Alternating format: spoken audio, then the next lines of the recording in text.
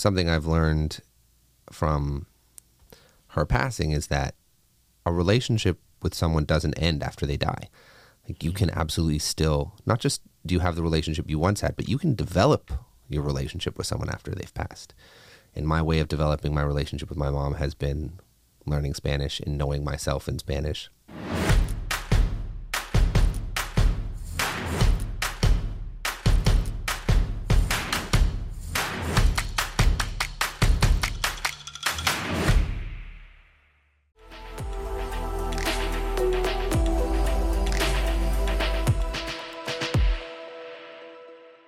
That's your constant. I used to have like 7 or 8 necklaces, but I had this phase, which I'm no longer in. You'll know why I'm giving you that caveat in a second, but I had this phase for a second where whenever someone would compliment one of my necklaces, I'd just give it to them. Oh. And then I just rent. So we're running low on necklaces. David Yurman, step up. Well, no, they weren't. There were ones I knew I wouldn't give away. Like these 3 are all quite like sentimental, so I wasn't giving these ones away. But I would like, even though it's such a nice necklace. These I'm keeping. No, but like, there were a couple that were really nice, but I'd like gotten them from stylists, like on different shoots, or like so they been mean given something. them by brands.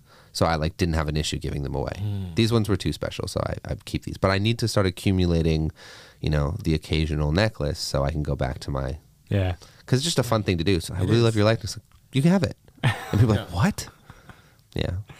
Well, JP Saxe, welcome to the Gents Talk Pod. Thanks for having me. Like, there are those cultures where, like, this is, I don't think, exclusive to one culture, but there's a few different cultures where if you compliment something in someone's home, they'll just try and give it to you. Yeah. Like, I wanted to do that. Middle Eastern cultures are like that. My parents are like that. Really? Yeah. It's like, if you say something's nice, it's either they'll try to give it to you or they'll make sure, they'll remember it and they'll make sure that the next occasion or the next time they're invited over, they bring the thing.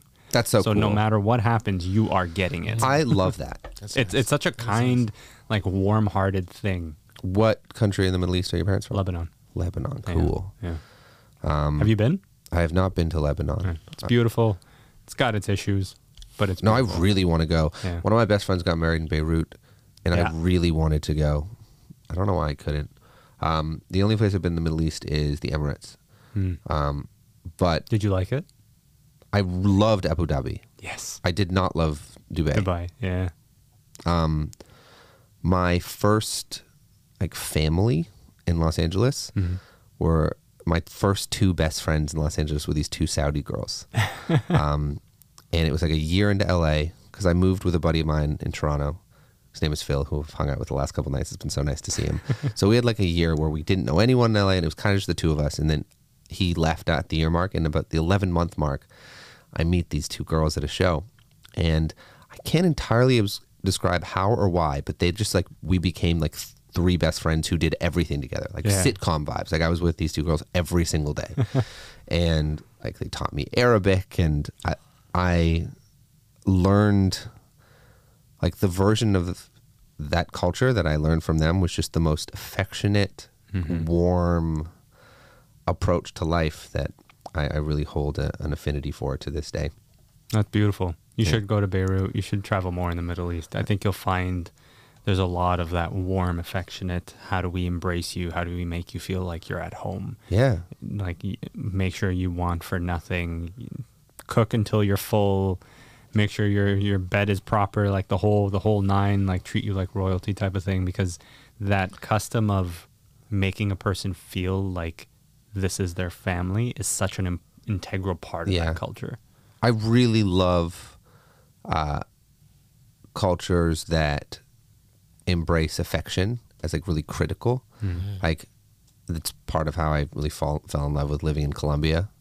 I was going to ask you about that. You decided to, I think it was to write the album? Yeah. I wrote the vast majority of the new album I wrote in Medellin. How is that city? It's so cool. Is it? It's such an incredible place. How long were you there for? Collectively, about 2.5 months, but that's over 7 trips. The first trip was a month, and then I went back a bunch of times. And we shot the album cover there. We did some of the music videos there. It's just the most creative, imaginable environment. I started learning Spanish. Stunning. How's your Spanish? I can speak conversationally in Spanish. Oh, good for you. Like I can't. Arabic too? The Arabic I've mostly lost. Like I got a bit like yeah. Gefek, Yeah. marhaba, Yeah. like koes, shukran. Yeah. Like, I can do all that stuff. Or like there'd be like funny things like when I meet fans in line, who will tell me they're from Arabic speaking places, and I'll be like "Tatkalam Arabi," and they'll be like, "The fuck." That's always a fun moment. Yeah. I do think the Arabic helped with my Spanish accent, though. It's quite similar. Yeah. Yeah. Just some of the sounds are similar. There is, yeah. So why Colombia? So, January 2021? Yeah, January 2020. Am I getting my years wrong? What's 2023? So, no, January 2022, I was at a friend's wedding in Buenos Aires and loved it. I was so excited about being in Argentina. And, oh, fuck, I'm telling you the true story, and it's like it'll make some people angry. Do it. Okay, I'm gonna anyways, so I'm there. I'm so inspired by Buenos Aires. I love the city, and I'm saying to a bunch of my friends who are there, like, I'm gonna come live in Buenos Aires for like a month. I'm gonna learn Spanish, and a few of my friends were like, love that idea, but like it'd be kind of funny if you had an Argentinian accent, because Argentinian Spanish is a very specific kind of Spanish, Okay. which is like the way to describe it is like in Mexico, I would say yo me llamo JP. In Colombia, yo me llamo JP. Yeah. And in Argentina, yo me llamo JP. Okay. Like the Very double distinct. L's and the Y's are pronounced as SHs. Yeah. Which makes it like I was able to do interviews in Colombia. I was able to do interviews in Mexico in Spanish. I was not able to do it in Argentina. Okay. So they were like, love the idea, but maybe don't learn Spanish in Argentina. My apologies if you're Argentinian and listen to this. I just wanted, to have a slightly more accessible accent learning Spanish. So they recommended Medellin. And it really is like one of the centers of the music world in Latin America. And I just found it the most invigorating city. Like across the board creative. The tattoo artists, the visual creatives, the film directors, the producers, the songwriters, just everyone is just on a level that I think is really exciting. I mean, there's a reason that there are some parallels between Medellin's role in the Latin music industry and Toronto's role in the pop hip hop industry, because like Toronto has an over contribution to the music world, to the pop music world. Yeah, like there's too many of us from Toronto. We're a small what's Toronto, like 3 million people now? Yeah, 3.5. 3.5. That's like crazy. We just hit 40 million in Canada. I think Toronto was like 2.5 when I left, but like, is it compared to a lot of American cities, like not a huge city. No, yeah. But there are American cities bigger than our country. Our impact is bigger than our size. Yeah. And Medellin is similar in the Latin music world, where there's a lot of huge Latin, like Maluma, Balvin, Camilo, Karol G, biggest names in the industry. If there's any one of those that you could work with, who would it be? I have a song with Camilo. Oh, do you? And he's one of my best friends. Oh, very nice. So we're going to say him. If there's one you haven't worked with yet. I mean, I would be so excited to work with any one of those people, but we'll say Karol G because that'd be cool. Yeah. But like in Toronto, there's too many of us. It doesn't make sense. People ask me all the time, like, what is going on in Toronto? I'm like, I don't know. It's in the water. It's in the lake water. Like, we've done something right, but like I don't think it's our investment in arts and culture, because like it's not like we've There's not much. like I don't think you can give it to the government. Like I don't. No, you cannot. Like what actually is it? Like do we know? I think it's just a combustion of everything. The diversity. Yeah, like I really legit think it's just a mixture of so many people. You just see so many different people all the time. Like when you walk by and you can see a black person with a white person, and like it doesn't, and like nothing. I guess for the majority, obviously people, but like because you see it so much. Yeah. You go to other places and you don't see the multi it's not as it's and so if much it's more divided. diverse, it's more more places. divided. It's like pockets of neighborhoods that are representing different places, but here it's like, yes, there's the pockets where they might live, but they're still intersecting everywhere else. I wonder if there has been any like anthropological data set studies on a connection between diversity and creativity. Because like anecdotally, like 100%, like everything about my life. Yeah, because we accept other people's versions of things. Yeah. When there's that divide, it's like doesn't matter what you're saying, I don't agree with you. Yeah. On like because I don't like you, doesn't matter what your opinion on anything is, you're wrong. Plus there, it's like you don't view that person as and you take it. Some things you would only learn from a Colombian. Right, or something you'd only learn from somebody who is Arabic. Like you, not as much as it's in a book, whatever. And that's like being cool with and hanging out with an Arabic person. you can't learn that through a book.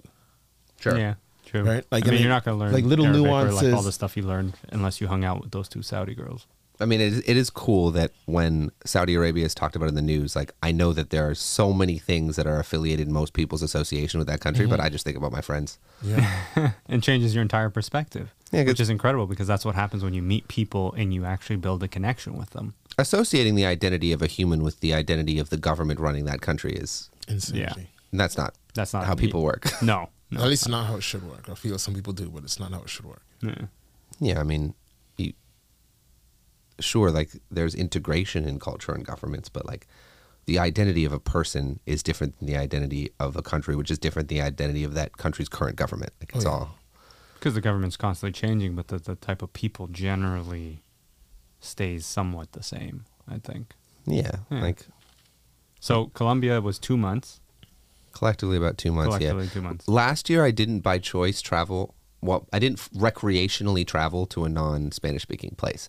Like I traveled a lot for work all over Europe, and Yeah.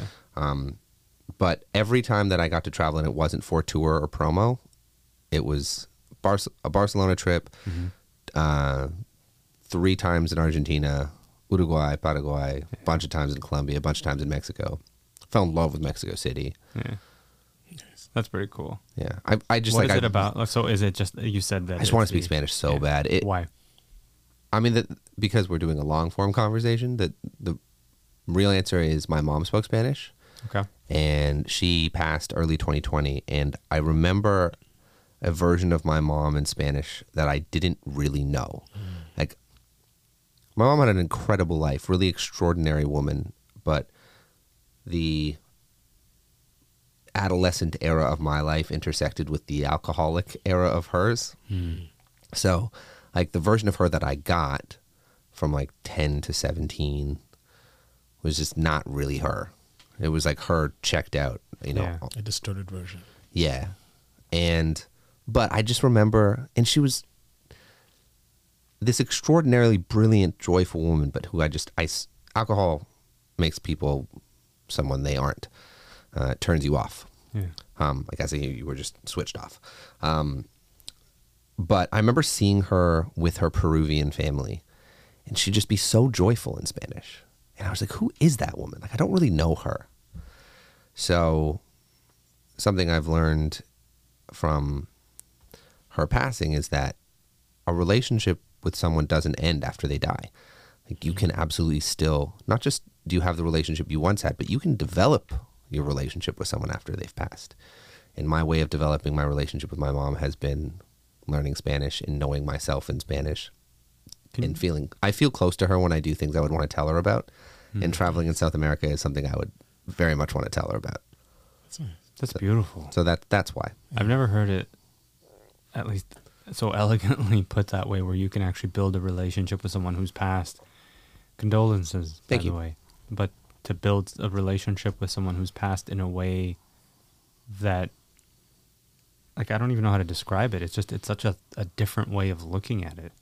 I think a lot of people, I mean, when I think of anyone who's passed in my life, I go, I don't think I've actually ever done anything post that to develop that relationship.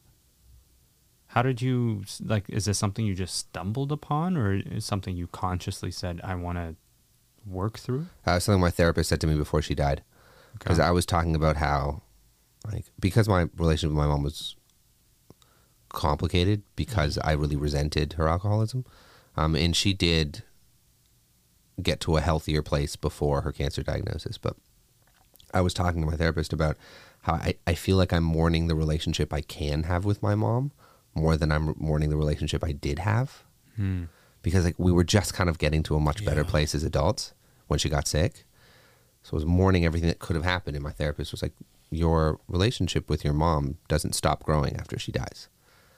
Like, you had 26 years with her. You've internalized who she is, who she was, and your understanding of her will inform your understanding of yourself, and you will see yourself through her eyes differently, and you will see her through your eyes differently as your eyes change. How do you see yourself differently today?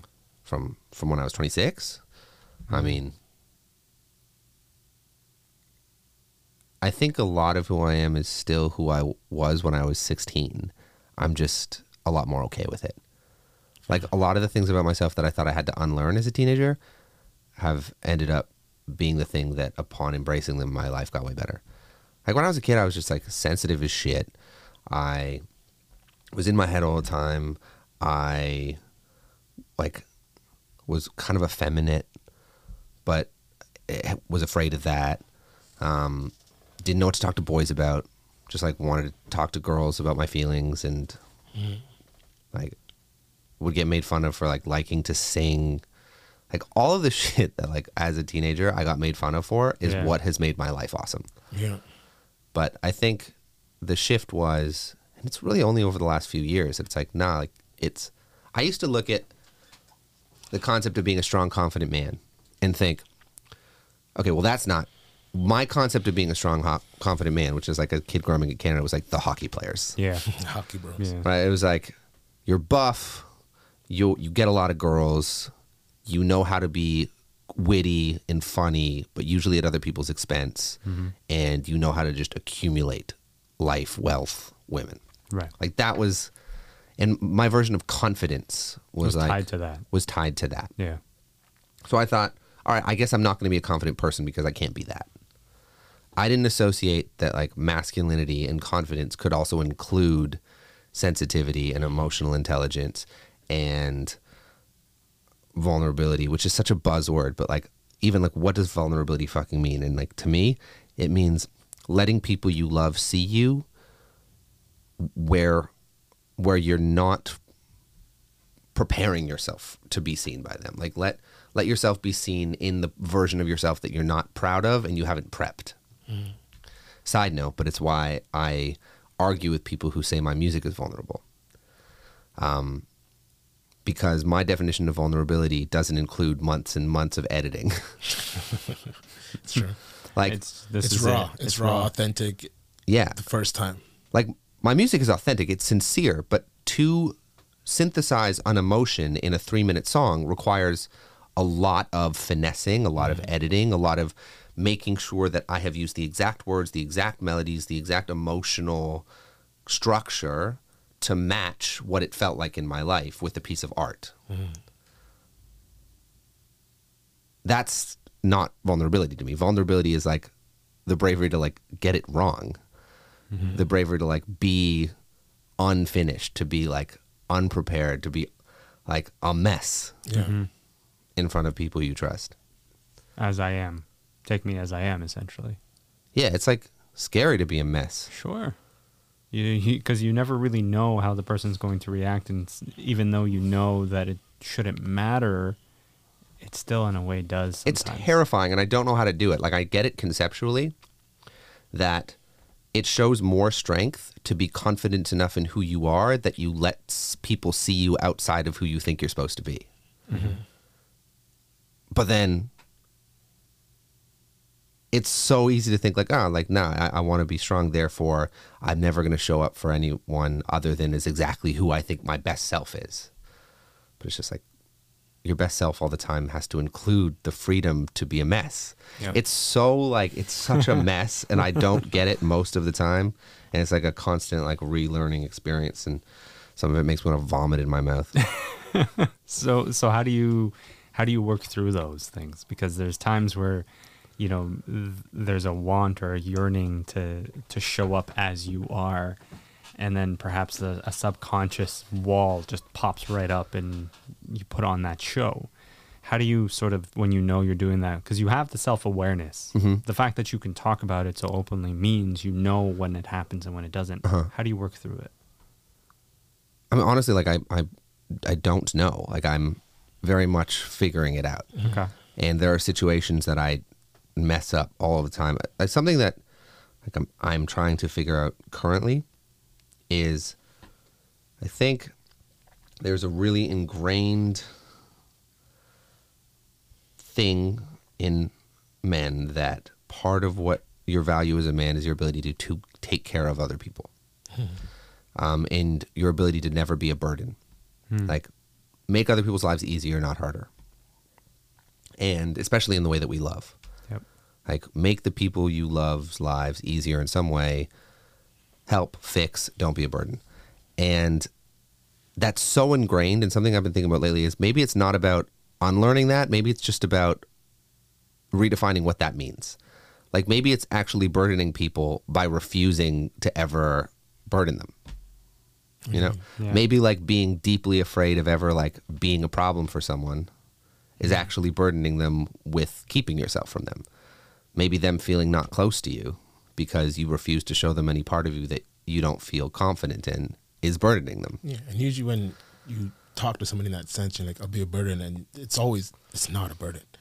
No, usually it makes them feel closer to you. Yeah, it's like you and people. If you have the confidence, you know the people you can talk to. Sure, this isn't. We're not just going around crying on everyone's shoulder. Yes, you know the person you can talk to. When you get to that person, even if it's one person, but like hopefully it's a few more than just one person. But that one person you can talk to and go to that situation, and you tell them whatever it is that you're feeling. It's like, I don't want to be a burden. That person's response should be, but usually is, oh man, that wasn't a burden. Why don't you come to me sooner? Yeah. Like we could have worked on this and helped. Like, you know, like, why did it take so long? Yeah. Why did it take you so long? Is usually it's the response, and it feels so nice after you say something for somebody that you've been holding for so long. Yeah. And the response is, why did it take so long? It's just like, right, even just that is just like, oh. Yeah, and how often when you do that, do they then say something back to you And they tell you something that they were dealing with? and you're like, you didn't tell me that? Yeah. Like, And you realize you were both just holding Right. it in. Yeah. And because by saying some shit that scared you or you felt weak in, yeah. you actually made someone feel safe to tell you something they felt weak in. And if that isn't, like, to me, like, That's definition of vulnerability. what does it mean to be like strong and masculine, like make people feel safe. Yeah. But you can make people feel safe by showing them where you feel weak. Yeah. That's new. That's like something that I'm like kind of new to, because to I me, think like, a lot of men are new to that still. yeah, because it's so antithetical to like it's so the opposite of what I thought it was. Like, I thought you make people feel safe by being strong, immovable, and confident. That makes people feel safe. You can make people feel safe by being a mess, by being like open, by telling them the things you're going through. That makes them feel safe to be themselves with you. Let them know that you got them. Like, that I got you makes you feel safe too, right? Like, And I think it also just reinforces the notion that we're complex human beings that can be someone who I can take care of the ones I love. I can provide for the ones I love. And when I show emotions, when I show vulnerability, that does not necessarily take away from the former. I could still be both. And I think a lot of guys who feel like if they express emotions, so we post clips and everything from these episodes. We see comments around like, no, as a guy, you need to be able to control your emotions. You need to be able to like hold that in, not show it to your partner, to your friends. Otherwise, they'll see you as weak. And it's such a backwards way of thinking, because what they fail to realize is by doing that, one, you're going to become the burden that you don't want to become, because then you're intolerable. You've got your own problems that you got to deal with, and you become a person that just they don't want to be around. We see that with our fathers, our uncles, our grandfathers. We see it with that older generation. I think a lot of men need to start to realize that it's okay to express vulnerability. It doesn't take away from anything else. Yeah, and I think it's part of that is recognizing that vulnerability isn't this like weird, undefined thing where it's just like vulnerability means you can cry. Oversimplification. Like there's a part of me that like responds negatively to the word be more vulnerable. I'm like, what the fuck does that even mean? Like, what are you talking about? Like, there's a part of me that responds that way. Like, I've internalized that comment section. Yep. Like, there's a part of me that responds like that. But it's like, no, like, all we are saying is that there is a better way to make the people you love feel safe around you than hiding yourself from them when you feel weak. and I think it's like, it's not like we're saying all the time. No, and I think that's like be vulnerable. Not saying like every not. single day, every single moment, just be vulnerable. Just like, yo, like, but like you can be, like stuff hurts. I haven't cried since the Transformers movie. It's like you know, something hurts, and it's just like, True. It's the last time I cried, Transformers movie. you know, like if you have a dog Which and your one? dog dies and you cry, that's okay, because that's regular human emotion. That's just, And that's being and sincere. yes, like, but somebody's like, oh, I don't want to, like, you know, I'm gonna, When the parts of yourself that you hide from the people you love are the things that you are saying to them you think should be hidden. And you're saying to them like, nah, I'm not we don't show those parts of ourselves, and then they don't feel safe showing those parts of themselves to you because you are telling them that you don't think those parts of yourself need to be out Right. there. And then everyone's just being less themselves because they're trying to be this like version of fucking put together. Yeah. Well, this person's at least here, so I got to be at least here until they open up and it's okay. Well, like, you know, and it's just starting. So this is where I'm at. Yeah, I mean, Meet me, it's not everyone. It's like it's your best friends. Yeah. Mhm. It's the people you love. Like, The people that are in your life for a reason. yeah, like you don't. Do you find this sort of journey or process that you're going through in terms of unlearning some of these things and learning some of these new things? How does that play a role in your relationships with, you know, family, friends, partners? Like, how does that affect all those? I want to say, I will answer that question, but I want to say just a couple things about what we were saying a second ago. Yeah. Like, to those people in your comment section, I understand why people feel that way because we have been taught to feel that way our entire lives. Also, we are in a really blessed position that allows us to think about the intricacies of our emotional life all the time. Like, It's true. I get to think about the nuances of my emotional experience for a living. So, yeah, like, I've spent a lot of time to arrive at some of these ideas. If I had to go to a 9 to 5 that didn't leave room for my emotions, getting home exhausted when I just like want to turn my brain off and do some hobby or like hang out with my best friends and or like with my partner or whoever, like I think it would be hard to muster the emotional energy to re-understand what being a man looks like. Yeah. So like I have a lot of compassion for people who like are saying like I don't get it. Well, we also get those kinds of comments too, and I'm glad you touched on that, where it's like, you know, I come from a part of the world where, and these are the comments, we come from a part of the world where we don't have the luxury to sit around and think about these things. Sure. Because there's either a war happening or I got to go to work and provide for, you know, 3, 4, 5 kids. And, you know, it's nice that you Westerners have the ability to sit there and twiddle your thumbs and think about all these things. Yeah. We don't. And I feel for those people because I read that not so much in a negative way, but more so in a yearning way of I wish I could spend the Totally. time, you know, getting in touch with myself and better understanding why I'm resentful, angry, that kind of thing. And I have a lot of respect for people who are making the people they love feel safe in those ways.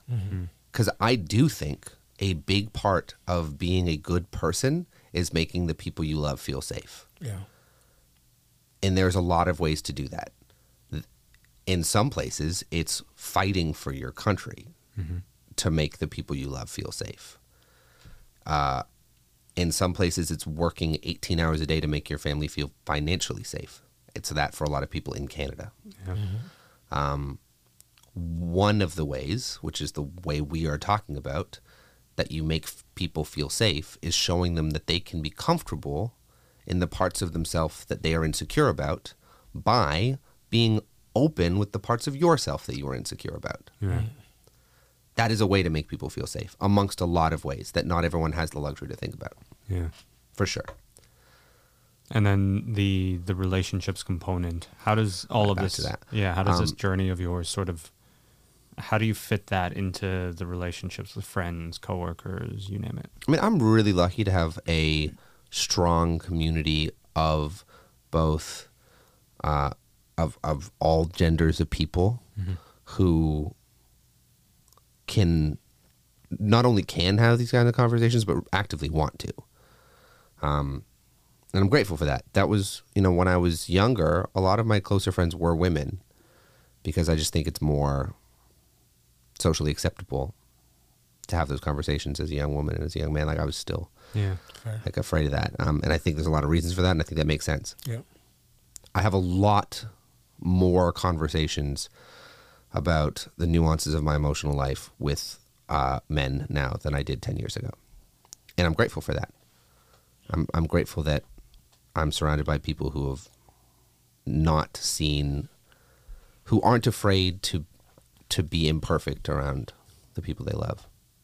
It's a scary place to be sometimes, It most is- times. It is scary. Making people feel safe usually means putting yourself in a scary place. Yeah. Put yourself in danger. Yeah. Yeah. I have a really good friend of mine. There was a window of time during the pandemic where I was completely shut down.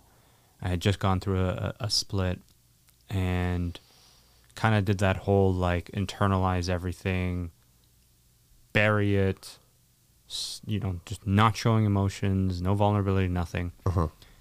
And one day it was just like I couldn't contain it anymore. I'm trying to push it down, can't contain it anymore. And I call him and I just start talking to him. How's your day? What are you up to? I know it's, everyone's locked down. There's nothing to do, but let's just shoot the shit. And then I guess he sensed that I wanted to talk about something. And so he starts telling me about how him and his girlfriend at the time were going through some relationship stress. And he expressed his vulnerability, his fear, and that he's like, I don't know where this is going. I don't know if it's going to end well. Like, the pandemic is exasperating all these things. I'm not working. And suddenly I was like, this guy just completely opened up to me. And I suddenly feel like it's okay for me to just tell him I'm scared as shit. Yeah. I don't know what's going to happen. I don't know who I am anymore. I don't know what's going on with me. I can't figure it out. I don't know who to turn to. And it was just this incredible moment. And I'm like, if you can capture that and share that moment with men who close down and don't talk about these things, we would have a much happier society, I think. No, it's amazing how quickly people you don't necessarily see as open, vulnerable people, how quickly they share back with you when you start it. And one of the cool things about being an artist and a songwriter is I get to see that phenomenon with my songs. Because I will say something in a song, and in the same way that, and if a song means something to you and reaches you, in the same way that in a conversation, if you share something, someone wants to share something back. If you share something in a song with a large amount of people often want to then share their version of that story with you. And it's amazing how extreme this gets. I'll give you the most intense example of this. I have a song on my first album where I reference not being able to get hard for my ex-girlfriend. While like we revisited our relationship and we like tried to have sex, and it was the first time, and she had broken my heart. And then like it was the first time I'd seen her in months, and like we got into it, and it was so emotional that like I couldn't do it. Yeah.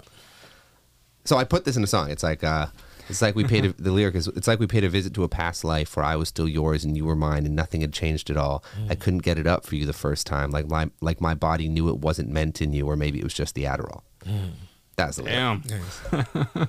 Hundreds of messages from people telling me similar stories. Yeah, because that happens. And guys, no other time in my life had a man willingly volunteered a story about some shit like that. No. But all of a sudden, everyone's like, bro, me too. Yeah. And it takes one to just put it out there and say, yeah, this happened to me. So it's a bit of a magic trick. Leading with the vulnerability. Yeah. And it's amazing how much closer it can happen with your community. Like because what you're saying is like, I care enough about you to be this open with you. And then they're like, oh, I guess that's how close I am to this person. I'm going to be that open with them too. And all of a sudden you just have way closer relationships. Yeah. And all you had to do was make them feel safe by putting yourself out there, making yourself feel safe with them. Whenever you find yourself drifting back towards shutting that down, how do you work back from that? So it's a couple things. Sometimes it's just because it's not with the right person. And like, you can't do this with everyone. I'm going to interject for a moment. You did an interview. I don't know the date of it, but you said something fascinating. You said you can meet someone who's incredible, but that doesn't make them incredible in relationships.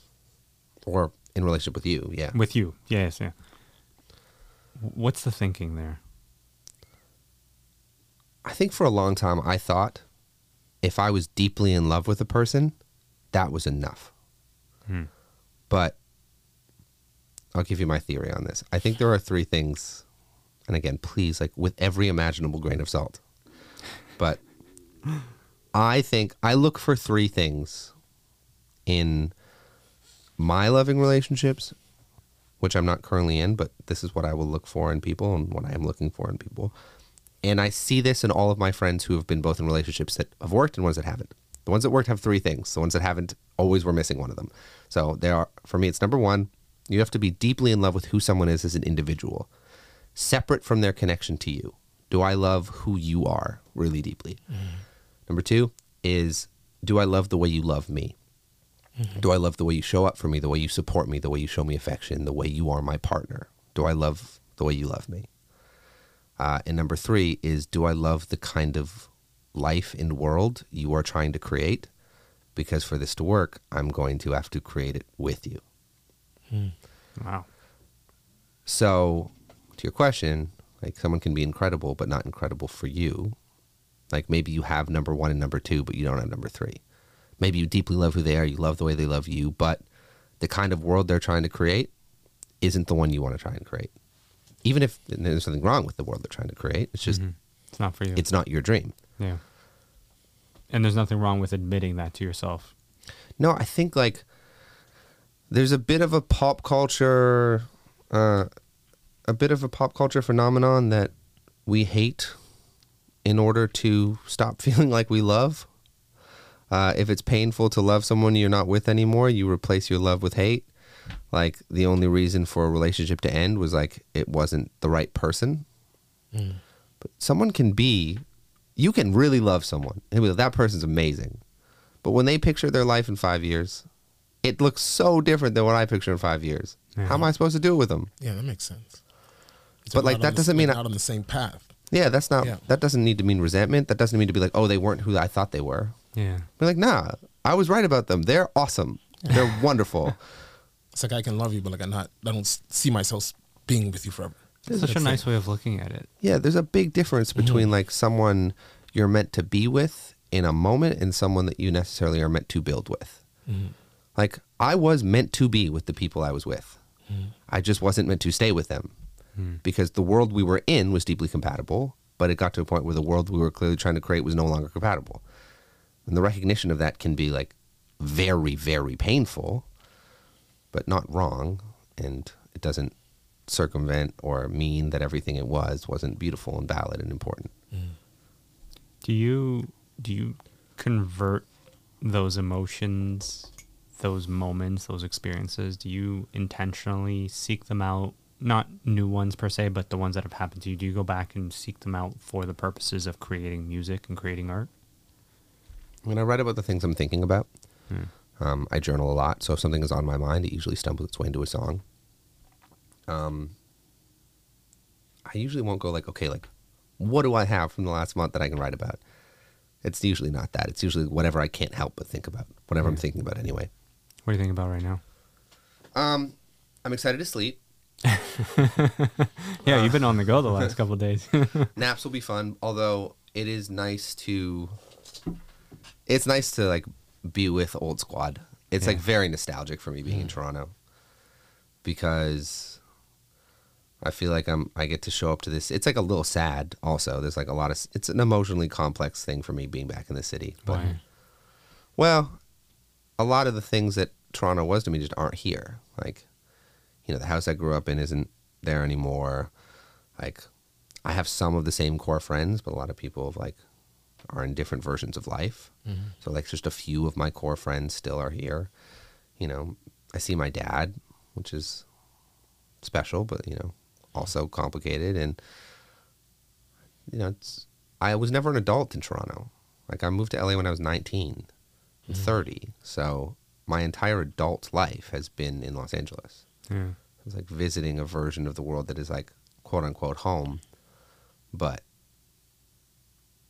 the version of me that lived here was, It's completely different. yeah. Yeah. Although his dreams were kind of my current life, which is cool. So that's part of what makes it joyful. That's pretty cool. Yeah, it's sick. That you can do that you can look back like that and pinpoint those kinds of things. What is, what isn't, what was, what's no longer here. Yeah, what would like 19-year-old me be proud of me for? What would he be mad at me for? Yeah. Did you always want to be an artist? Like from... Kinda. I mean, when I was in high school, like I really wanted to work in activism. Yeah. But I always loved the way songs made me feel close to people. I think people are my favorite thing in the world. And then followed close second music. But part of the reason I love music so much is because I realized at a pretty young age that it's a cheat code for small talk. You just get right past it. Yeah. Because like no one wants to talk to you about bullshit after you've sung them a song that made them feel close to a part of themselves that they don't usually get close to. Talk. Yeah, I like that. Yeah. People, No. Go ahead. it's interesting because people are the best. But like they're also the worst. They're also the worst. They're the worst. But like I guess they have to be because balance, right? But it's just crazy how like could you do get with a some little less bad people. Some people are just so like great. Yeah. Like but like just to like to me, like like that person might be not great to you, but to me that person is great because it's always like a different version of it. It's like because without that person I wouldn't be me, right? But then it's just like some people are just so like bad and just always trying to think about like karma and stuff and like is karma real? And it's just like but like some people are just bad people, and great things happen to them, and so then like it's so hard when it's like you have just like a nice person, a good person, and it's like bad shit happens to them too. And it's just crazy because like just people just intertwined. It's always like meeting and talking to people in person is always like such a great thing. Yeah, I realized about myself my fascination with humans more than anything else when I went to the Grand Canyon when I was like 21. Have you been to the Grand Canyon? No. It's really cool. Is it? Like it's majestic looking. It's wonder of the world, like God shit. It's like wild. Okay. It's mesmerizing and Have overwhelming. you seen the pyramids? No. I want to see the pyramids. I want to see which one was better. But when I went to the Grand Canyon, I looked at the Grand Canyon for maybe 30 to 45 seconds. I was like, amazing. And then for the rest of the day, I looked at people looking at the Grand Canyon. Yes, that's great. Places like that are great to people watch. Yeah, and that's what I was like. I was fascinated by the way people were reacting to the Grand Canyon. Yeah, okay, like I that can was see my that. wonder. Yeah. And I think back on that a lot because it's like when I really definitively realized, like, okay, like this is what fascinates me the most about the world. Like no matter where I am in the world, like and I've been very lucky to travel a lot, and I have a career that allows me to travel a lot. It's never the thing in the guidebook. It's never the, hey, go check out this attraction. It's the person on the sidewalk. Like, and it's why when I do have time to travel as a human, not as a musician, I never try and go to a lot of places. Like it's the reason why when I went to Medellin, I spent 2.5 months collectively there. I didn't go to Cartagena. I went to Barranquilla once, but it was like for a concert. Like I wasn't like, okay, like let me put pins in a map.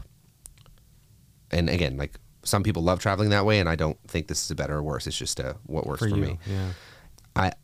I love traveling deeply, not more than I love traveling widely, because the things that happen week 2 in Medellin, week 3, because of the person you met week 1 who invited you to a thing and then invited you to another thing, and then you met these people, and then you're at this event.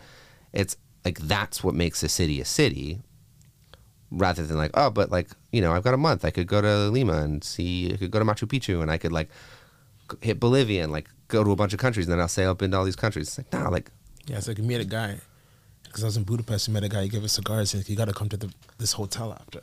And like, we didn't get a chance to go. It's one of the things you go, because you learn a whole different world. Yeah. And then you might meet this person. It's like, oh, like I got this party going on here, or like you got to see this thing that you got to, like you wouldn't know otherwise. That's what makes traveling awesome. Yeah. Like when I was connecting with people. Yeah, absolutely.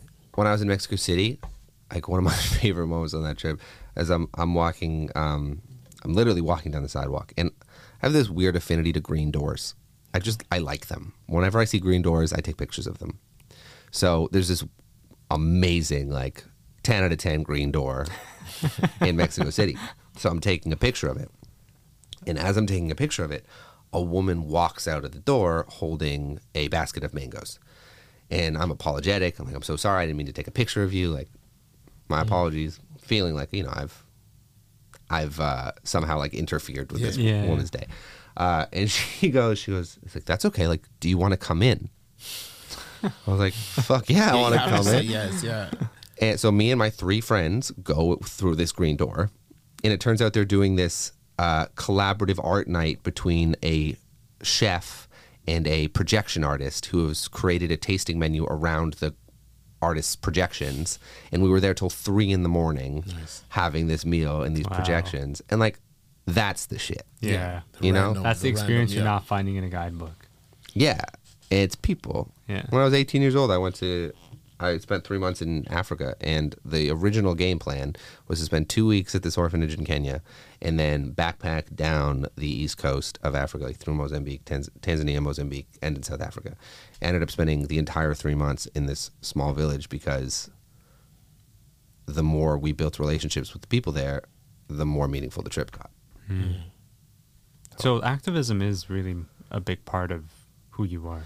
It was a big part of who, I mean, yes. It was more actively a part of my life when I was a teenager. Mm-hmm. That's the thing teenage me would be angry at me for not integrating activism more into my music. Is that something that you're looking to do more of, or it's just not something? Yes. Yeah. In a couple of different ways. One of them is like talking about men's mental health, because there's just like too many dudes dealing with severe depression because of the way that they think they're supposed to be a man. Mm-hmm. And I would rather have a conversation with them than be angry at them. So that feels purposeful. And I also feel like I'm in a certain position where, because I get up on stage and have 15,000 people applaud me for my vulnerability, it's easy for me to see vulnerability as strength. Mm-hmm. It's a lot easier to see it as strength when people are on the daily congratulating you for it. Sure. It's a lot harder when you're trying to do it with 4 or 5 people and you might not get that immediate gratification. So I feel like I can step into that and I can say some shit that's scarier for other people and then have those conversations. And I see that being meaningful. I also, I mean, it's going to be really important for me to find a way to associate the album and the proceeds from the album and connect it to, I don't know exactly what yet, but something in Colombia. Mm-hmm. Just because like I was so inspired by that environment that it would feel bordering on exploitative if I didn't find a way to like put back into that community that I took so much inspiration from. Yeah. But yeah, I mean, 18-year-old me, like I wanted to work in charities, and we were putting on events in Toronto, and we were doing these benefit shows like once or twice a month, and we were doing it with the Drake Underground and supporting different causes and doing it with different artists in the community. And I was doing it with one of my best friends, putting on these shows, and I got this opportunity to move to Los Angeles, and I was going to turn it down because I wanted to keep working on these projects we were doing in Toronto. And he goes like, JP, what's the biggest issue we're facing right now in like growing what we're doing? And I'm like, well, I guess we're having trouble getting like more famous people involved. And he's like, you have an opportunity to go be that. Like, you fucking idiot. Like, move to Los Angeles. Like, go be the person we're looking for. So I did. And I feel like I'm like 10 years later a little bit coming back around on figuring out like, okay, how do I stay true to that intention? Yeah. What does that look like in my life now? Because part of me feels like, there's purpose in the art itself. Like, I do feel purposeful in creating music that is sincere in a way that allows people to get close to parts of themselves that are scary.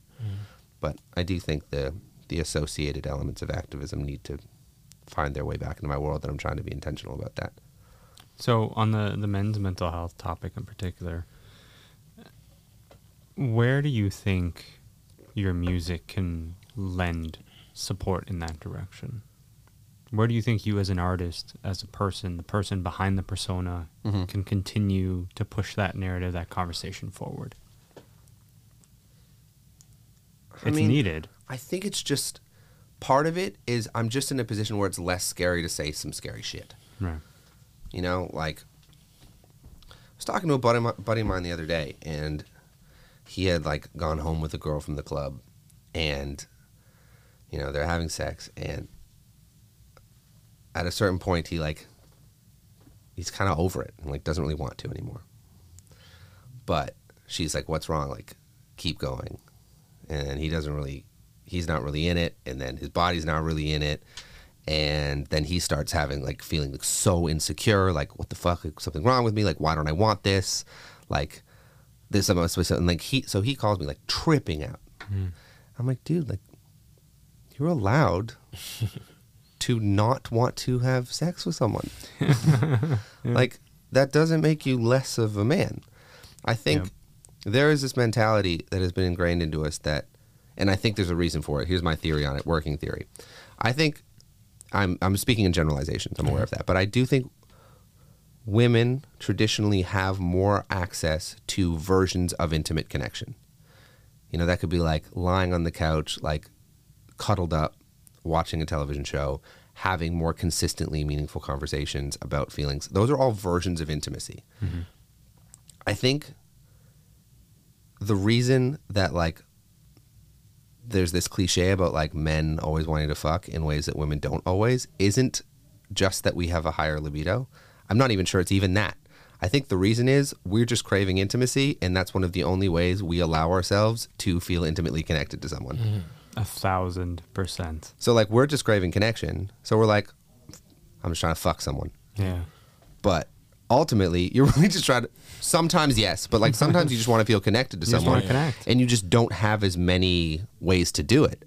Because you don't know how. And if you have more ways to do it, and you learn because you don't know how, exactly. But if you have more ways to feel intimately connected, then sex also becomes way better because it actually becomes about that intimate connection. Yeah.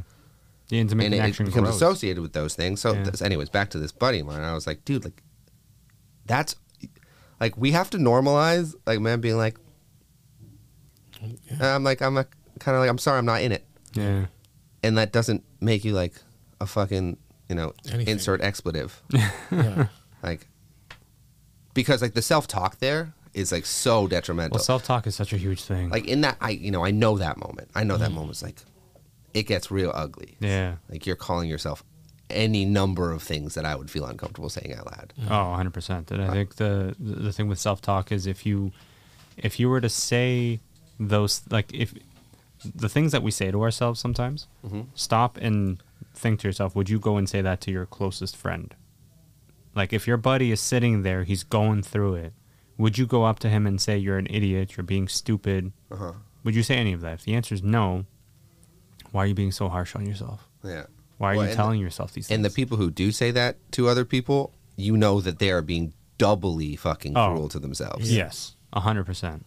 And those people are not people you even want in your circle at that point. Yeah. Yeah. But honestly, it really is a journey. It's a process. It's not easy because it requires an amount of self-awareness to simply say, hey, I'm being really negative with myself. Well, yeah, and it doesn't always get positively reaffirmed. Like, for example, you could easily be in a situation where, like, let's say you're hooking up with a girl for the first time, and you're going through some shit in your life. Any number of things. Someone in your family's sick, you're stressed about whatever, and, like, you've been fucking for 10 minutes, and then you get distracted. Yeah. Normal. Yeah. Yeah. And then you're not in it. Yeah. And rather than just being like, hey, like, can we just take a second, like, watch a TV show? You, like, are trying to keep yourself in it. But, like, you might not actually get understanding from the person you're with. The person you're with could also go, like, oh, they're not attracted to me. Yeah, They don't find me yeah. sexy. They don't want me. And then your insecurities are touching their insecurities, and then you're just in a fucking insecurity blender, and then everyone's angry at themselves. So it, like, doesn't always go well. Yeah. That doesn't mean, like, it's not worth putting in the effort to try. Yeah. Yeah. But, like, it isn't always positively affirmed. So back to your question, like, how do I use, like, whatever version of life I have to have those conversations? It's like, it's easier for me to talk about this shit because I get, like, it's less of a risk. It's not a huge risk for me. Right. Like, I am rewarded for talking about my feelings. You get a lot of affirmation as a person who's get succeeded in society. Yeah. Like, a lot of it. I get fame and money and affection for those things. So, of course, it's fucking easy for me to do it. It's not as easy for most people. What advice would you give those people? The ones who are challenged in expressing their vulnerability, opening up about these things, they're genuinely trying to find a way through, but don't know where to start. Yeah, I mean, I would first say on the other side of it being fucking terrifying, your life does get better. You do build closer relationships. I would also say that life will be better in ways that you don't necessarily know how to come up with. Like, neither me nor you knows exactly what is going to happen that will make your life better, but there will be something better than your ability to come up with what it should be. Yeah. Like whatever you think it could be, like it'll actually be better than that because it'll be meant for you. Because when you show up to the world with your fears, with your anxieties, with your honesty, I wholeheartedly believe that even if in moments it is fucking difficult, and it is, the way to build a life that is honestly meant for you is showing up honestly. When it's scary and when it's easy. Yeah. Well, honestly, But another piece of advice I would say, I was like, let yourself get it wrong. yes, Like, let yourself get it wrong. Like, if you fuck it up the first 5 times, like, it's fine. Like, you don't have to. it's 'Cause okay. it's a process. Yeah. Because it's Yeah. a process. Like, And, like, with everything, man. try it a little bit. Like, you know, like- if it hurts, it means that's it's supposed to. Like difficult journey, like it's gonna be hard at the beginning. That's what journeys are, man. Like, Like- and it's getting through it, and then get through the Success is on the other side of hard. you know, where the hurts, and then it's okay. Then it gets easier and easier. Then you look at it, it's like, how was it even that difficult? Yeah, Yeah. when you look back now, like when I look back now to that exact conversation I talked about earlier, I go, that was so easy but I built it into this massive thing. Like I was somehow a trailblazer breaking down this massive wall for all society. And I realized all of that was in my head. And it was just once I had that one conversation, I realized how easy it was to have these conversations. Gets easier. Yeah. And then suddenly you're not carrying all of this weight. Yeah. I mean, maybe the simplest way to start is like the next time someone you love and who loves you and you feel close to, like, ask you what's up. Tell them. Give them a real answer. Say something slightly, like, just give them slightly more than you want to. And see what happens. Don't even have to give them all of it. Just nudge it a little. try bit. it. Like, Bring test to the water. Dip 6, your toe bring in. it to 6. Rather than be like, no, like, I'm good. Like, shit's chill. Try, like, you know what? Like, I've been missing so-and-so a lot today. And then see how they react. Yeah. Just try it. That person's gonna be like, why would I? Like, you know, and if they just say okay, then maybe that's not the person you open up Yeah. to. Or, like, try, like, I'm stressing about this. Or, like, this person, like, said some shit that, like, didn't feel good. Yeah. Just, like, try it. See what happens. Sometimes it's fucking awesome. Sometimes it doesn't work, but more often than not, you end up having a conversation you didn't expect to. Yeah. And I think people will surprise you. they often do, Yeah. for better or for worse.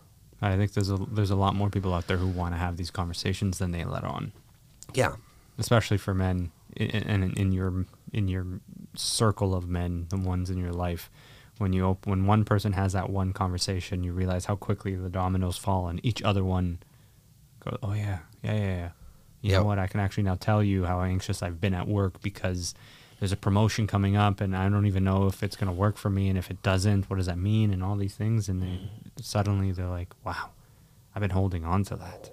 Yeah. And then even physiologically, you then feel more joy. Mm-hmm. Because, It's not sitting on you. yeah, you, like, open up that, like, the door that you were using to keep all your bullshit in, you open that up a little bit, you let some of it out, you've now, you're now more open to receiving the shit you want to feel. Mm-hmm. Like, it's the same door. And it improves everything else, your mental health, your physical health, your emotional health. And then you suddenly start to feel like the dreams and ambitions that you had are attainable, and you're in a better headspace, you're kinder, you're more willing to, you're open to new things. It just, it all snowballs in the right direction. Yeah. Yeah. And it's like, you know, Waves. It's like, not a static. It's not this, it's like kind of one of these. Yeah. Like, It's a roller coaster. collective man. up. It's a Yeah. roller coaster. Right? But always in the right direction, I think. Like I there- believe. And like the caveat is, like, there are some days where I don't want to talk to anyone about shit. Yes. Usually, and those are usually days where I'm tired or I haven't eaten very well, or I didn't work out, I didn't get enough sleep. Like, physiologically, I'm just not feeling open. And, like, that makes it way harder.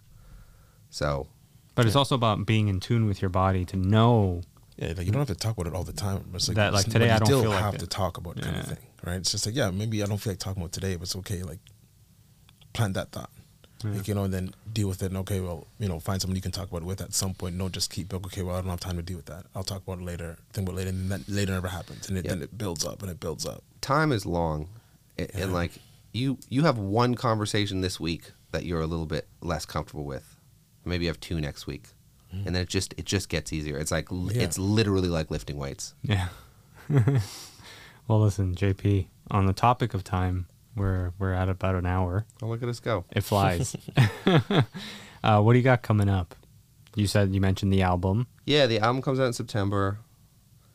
I'm touring with John Mayer. Nice. That's pretty cool. It'll be fun. Yeah, we toured in the spring together. We're touring again in the fall. And then headline tour next year. Very cool. I get to come home, play Toronto again. Very nice. Next year we're touring North America, South America, Europe, Asia, UK. It's like a world whole, Mr. Worldwide. where shit's coming true.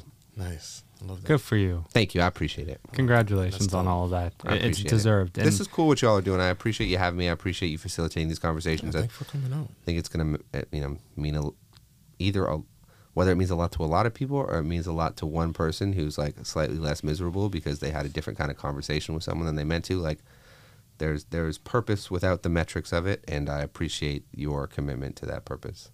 Thank you for saying that, because that's why. That's our why. Our why isn't we want to have the best podcast in the world based on numbers, on metrics. It's because it moves people. It opens the door to these kinds of conversations for the people that are listening to say, hey, oh, my favorite artist just said this. Sure. If JP says that, maybe then I can actually go and try it. And then suddenly they try it and their life improves in the right direction. Yeah. So thank you for sharing that, your stories. Thank you for opening up to us. You don't know us. You just showed up and you're like, hey, let's talk about this. and we're grateful that you've spent that time with us. Hey, well-dressed men talking about their feelings? I'm fucking here for it. And listen, we got to do this again the next time you're back in the city. Well, thanks for having me. I appreciate it. We appreciate it. Thank you so much. Poncho, you. we appreciate you. Poncho's a huge fan, by the way. Thanks, Poncho. And if you haven't done so already, please, do the whole shebang, the subscribe and everything. Speaking of metrics, because it does get the ability to have more of these Yeah, conversations. I think people need to go listen to that song we were talking about. Yes. Yes, absolutely. 100%. Yeah. Yep. Because that's... It's a short one, no pun intended. But that's ultimately how we get more of these conversations, to the point that your friend made all those years ago. If you want to get notoriety on the thing you're trying to do, you got to get the right voices in the room. Sure. Your voice is the right voice because you live and breathe it, and that's why it matters. So thank you so much for your time. Thanks for having me. Appreciate it.